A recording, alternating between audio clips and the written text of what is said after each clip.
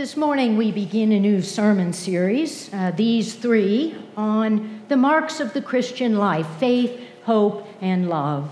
And today I begin with the message about faith. We think we know everything there is to know about faith. We are all faithful people, but sometimes the scriptures will open our eyes to see new things. And today we look at the story of Nicodemus. It's a different kind of sermon because we're doing it in 3 parts or 3 acts. And what we find in Nicodemus is that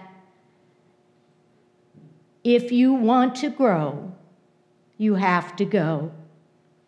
And if we go, we will grow. Holy God, we ask that you open us now to this word, that we may grow in our faith in you. Amen. Act 1. Nicodemus visits Jesus. Now there was a Pharisee named Nicodemus, a leader of the Jews. He came to Jesus by night and said to him, "Rabbi, we know that you are a teacher who has come from God, for no one can do these signs that you do apart from the presence of God." Jesus answered him, "Very truly I tell you, no one can see the kingdom of God without being born from above." The first time we meet Nicodemus, he is going to Jesus under the cover of darkness. So often we read this passage and we say, oh, he is a man of unbelief. He doesn't have faith, but it is actually quite the contrary.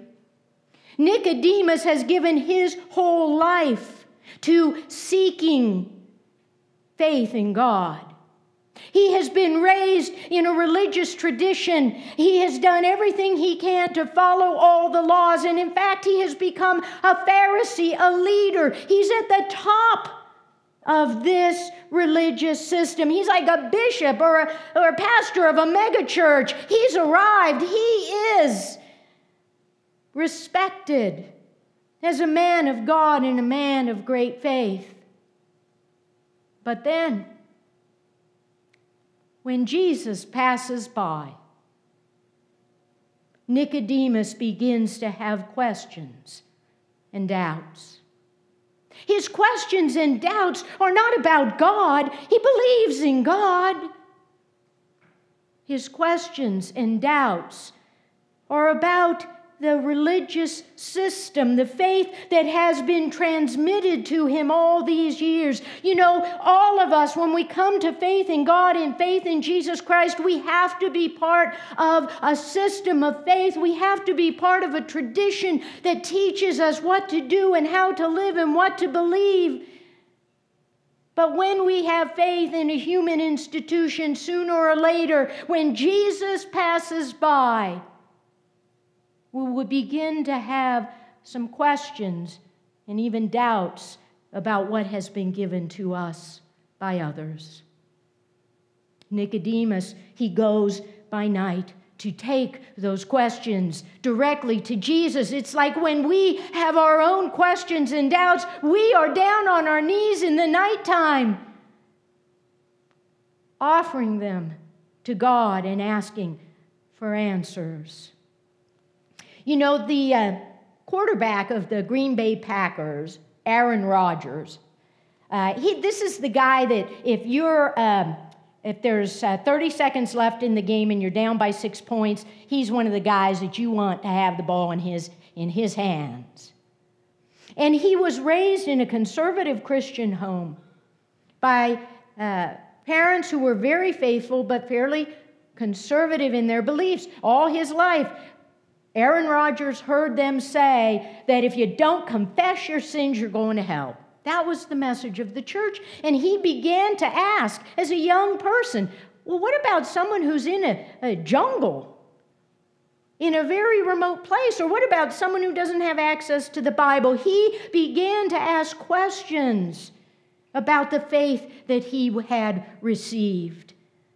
his faith began to grow beyond the structures, the rules that he had been given. Nicodemus's faith journey begins because he goes to Jesus. Jesus passes by, and instead of simply accepting all the things that he's been given and repeating them over and over again, he begins to see this Jesus himself, this message, this word of God is different, and his faith begins to change. Act 2. Nicodemus defends Jesus, sort of. Then the temple police went back to the chief priests and Pharisees, who asked them, "Why did you not arrest him, Jesus?" The police answered, "Never has anyone spoken like this." Then the Pharisees replied, "Surely you have not been deceived too, have you? Has any one of the authorities or of the Pharisees believed in him? But this crowd which does not know the law, they are accursed." Nicodemus, who had gone to Jesus before and who was one of them, asked, "Our law does not judge people without first giving them a hearing to find out what they are doing, does it?" The second time we encounter Nicodemus, he's in broad daylight, no longer under cover of darkness. He's with his Pharisee friends and brothers who are trying to get Jesus arrested because his message is one that troubles them. It doesn't support who they are and their privilege and their power and their status. It's a message that differs from the one that they're teaching. They see him as someone who's upsetting things, as someone who is inciting insurrection among the Jews, and they want him arrested. But the Roman authorities say, "Hey, we got nothing to charge him with."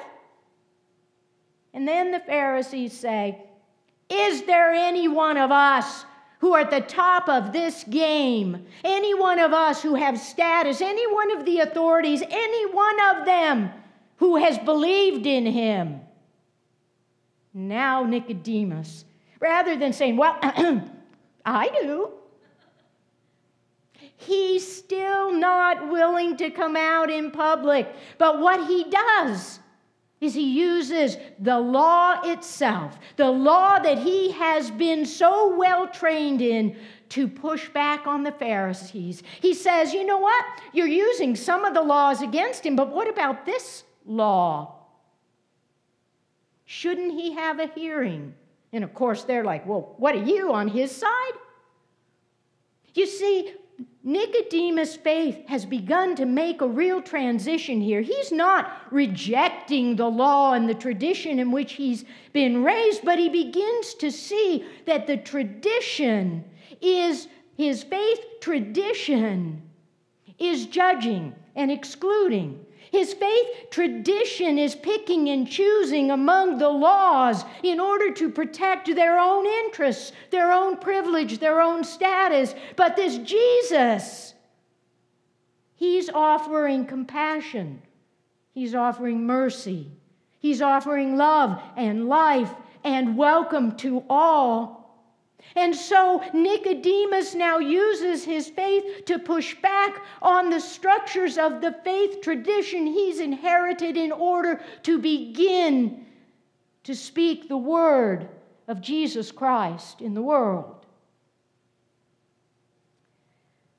Human institutions, including the church, are of human making. They do the best they can to bring to people the reality of God and faith in God. They do the best they can to help people draw closer to God, but they are never Jesus himself. And the danger of a human institution is that sooner or later we use it to judge, to divide, to condemn, to preserve our own self-interests. You know, the church, well, let's not even start with the church. Our society, the world, from the beginnings of creation, pretty much decided that women shouldn't learn to read and write, that they shouldn't use the gifts that God has given them. And sometimes I wonder, because of that, how many gifts of God to humanity were never realized because of the structures of society and the powerful trying to preserve their own interests. I mean, think about the movie Hidden Figures, how the women who were also African American, how they made these tremendous contributions to the space program, but it was never made public because women weren't allowed to do those kinds of things. And 50 years ago, I couldn't have been a pastor here. 50 years ago, I couldn't have been a pastor here, but today, in many churches across this city, I would not be allowed to be before you preaching the Word of God. And yet there is a fire in my soul, and woe be unto me if I do not preach the gospel of Jesus Christ. That's who God has made me. When Jesus shows us where our traditions are judging and excluding, we have to speak the word of God. We have to be on Jesus' side. Nicodemus' faith has moved to a place where he can see now the difference between the tradition and the way, the truth, and the life in Jesus. Act 3. Nicodemus carries Jesus' body. After these things, Joseph of Arimathea, who was a disciple of Jesus, though a secret one because of his fear of the Jews, asked Pilate to let him take away the body of Jesus. Pilate gave him permission, so he came and removed his body. Nicodemus, who at first had come to Jesus by night, also came, bringing a mixture of myrrh and aloes weighing about 100 pounds. They took the body of Jesus and wrapped it with the spices in linen cloths, according to the burial custom of the Jews. And they laid Jesus in the tomb.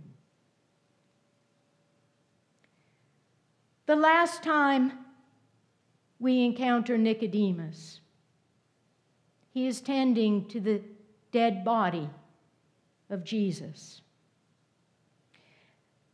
Nicodemus has not entirely left behind his faith tradition. The scripture tells us very clearly that he's doing the burial custom according to the Jewish custom. Yet Nicodemus knows that what he is doing will make him unclean. What he is doing will separate him from his power and privilege. What he is doing will exclude him. He will be subject to judgment. And yet, what he now does is so utterly public and visible. Have you ever tried to carry 100 pounds of anything?